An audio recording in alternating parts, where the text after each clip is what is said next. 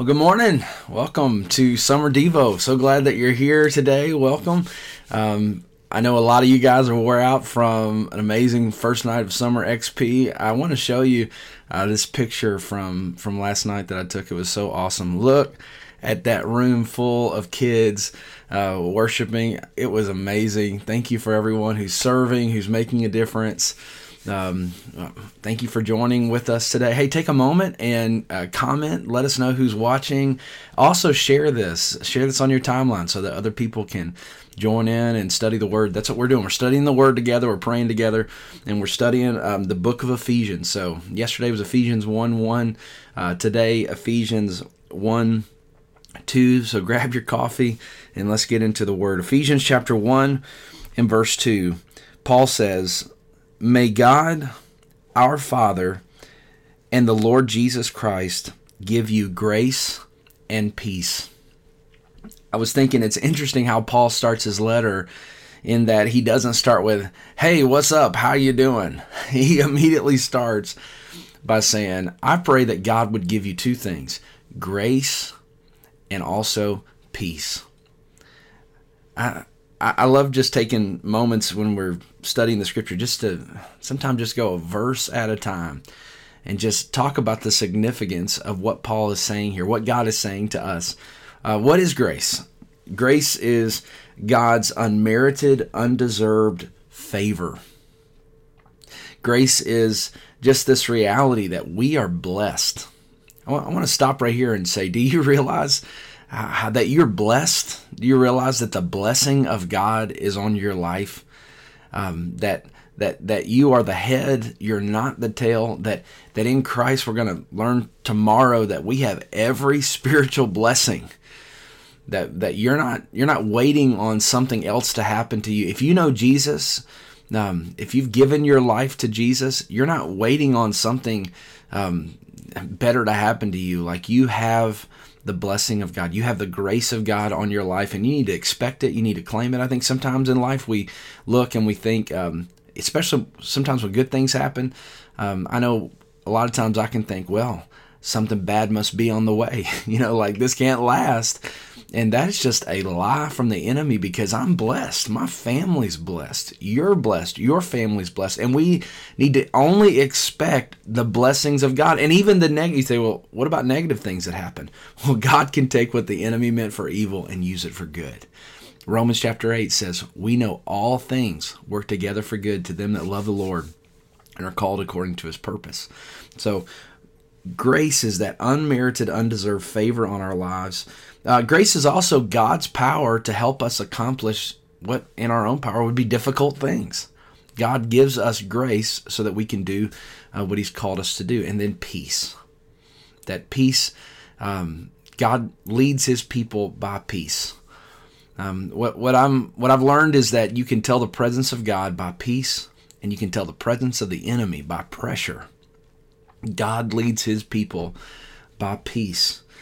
And Paul begins his letter to the Ephesians this way, and really I think he's trying to give them an example and to ask them a question. Are you striving, or are you striding? Are you striving in your own power, or are you striding in the plan and purpose of God, just trusting him, walking in grace, and then having peace? A lot of times we don't have peace because we don't have a revelation of the grace of God on our lives, the blessing and favor of God on our lives. So we're trying to do everything in our own power instead of trusting his power. I love what Jesus said in Matthew chapter 11, verse 28. In the Message paraphrase, it says this: "Are you tired, worn out, burned out on religion? Come to me, get away with me, and you'll recover your life. I'll show you how to take a real rest. Walk with me and work with me. Watch how I do it. Learn the unforced rhythms of grace. I won't lay anything heavy or ill-fitting on you. Keep company with me, and you'll learn to live freely and lightly." I love that. I just love that word. Learn the unforced rhythms of grace.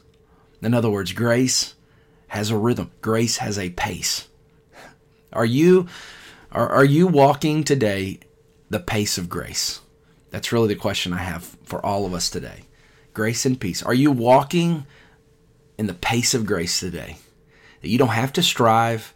You don't have to make it all happen in your company or make it all happen in your family today. But there's a pace. And Paul says, I want you to have grace and peace. So what is the pace of grace? Well, I want to just finish our time by talking about that pace of grace and giving you some things about pace. I did a little Google search of how to determine a pace for a runner, how a runner determines a pace for a marathon. Because this is our lives are a marathon, not just a sprint. And I thought there were so many correlations of how to run a race at a proper pace and this pace of our walk with God, this pace of grace. So I'll share this with you. The first way to establish a pace of grace, or our correct pace, is number one, establish a rhythm for breathing. If you've ever ran, you know that whenever you're running and you're focused on running, so whenever you're focused and you're kind of and you're going, it's so easy to just get out of rhythm with breathing. You know, you're kind of holding your breath and you're running and you're huffing and you're doing all these things. So it says if you want to establish a pace, you got to establish a rhythm for breathing. You know, worship and time with God is a rhythm. Spending time in God's presence is a rhythm. I commend you for watching this right now, because what is this? This is hopefully helping you establish a rhythm. Some of you have that great. You have a great rhythm. And others of you, this is brand new for you, and that's okay. But begin to allow God to establish a rhythm. The danger is that we go through hard seasons and we don't breathe for a few days. We don't breathe for a week. Or we make breathing just a Sunday morning thing, and we miss this daily time with God. Craig Groeschel says, successful people do consistently what others do occasionally. I thought that was good. Here's the second one. Measure your cadence, your steps per mile. That real intense runners, they actually will count how many steps they run in a mile, and they call that their cadence, and says you got to make sure you're not going over cadence or under cadence. You have a cadence. God's word gives us a cadence. He says, work 6 days, rest 1 day. It's called a Sabbath. What's there not to love about a God who says, take a day off? The first day, see, man was created on day 6 of 7. Man's first day was what? Day 7. What was day 7? Man's first day was a day of rest. God did all this work, brought man into it, and said, now rest in the work that I have done for you. Know your cadence. You're not the one who created all this. Trust God. Learn that pace of grace. The third thing about pace is this is good. Run at a conversational pace. And this is hard because whenever I jog, I don't want to talk to anybody. They said, well, that's probably because I'm running at a wrong pace. You should be running at a pace that you can have a conversation. And I would say many times in life we get running so fast that we can't talk to anybody. We isolate ourselves. That's why we need small groups. I hope you're enjoying your small group this summer semester and getting connected with people. If you're not yet in a small group, leave a comment below. Just go to cityhills.com. You can find a group. There are groups kayaking together, having all kinds of fun together. It's just awesome. So run at a conversational pace. Don't isolate. 4, focus on your race, not others.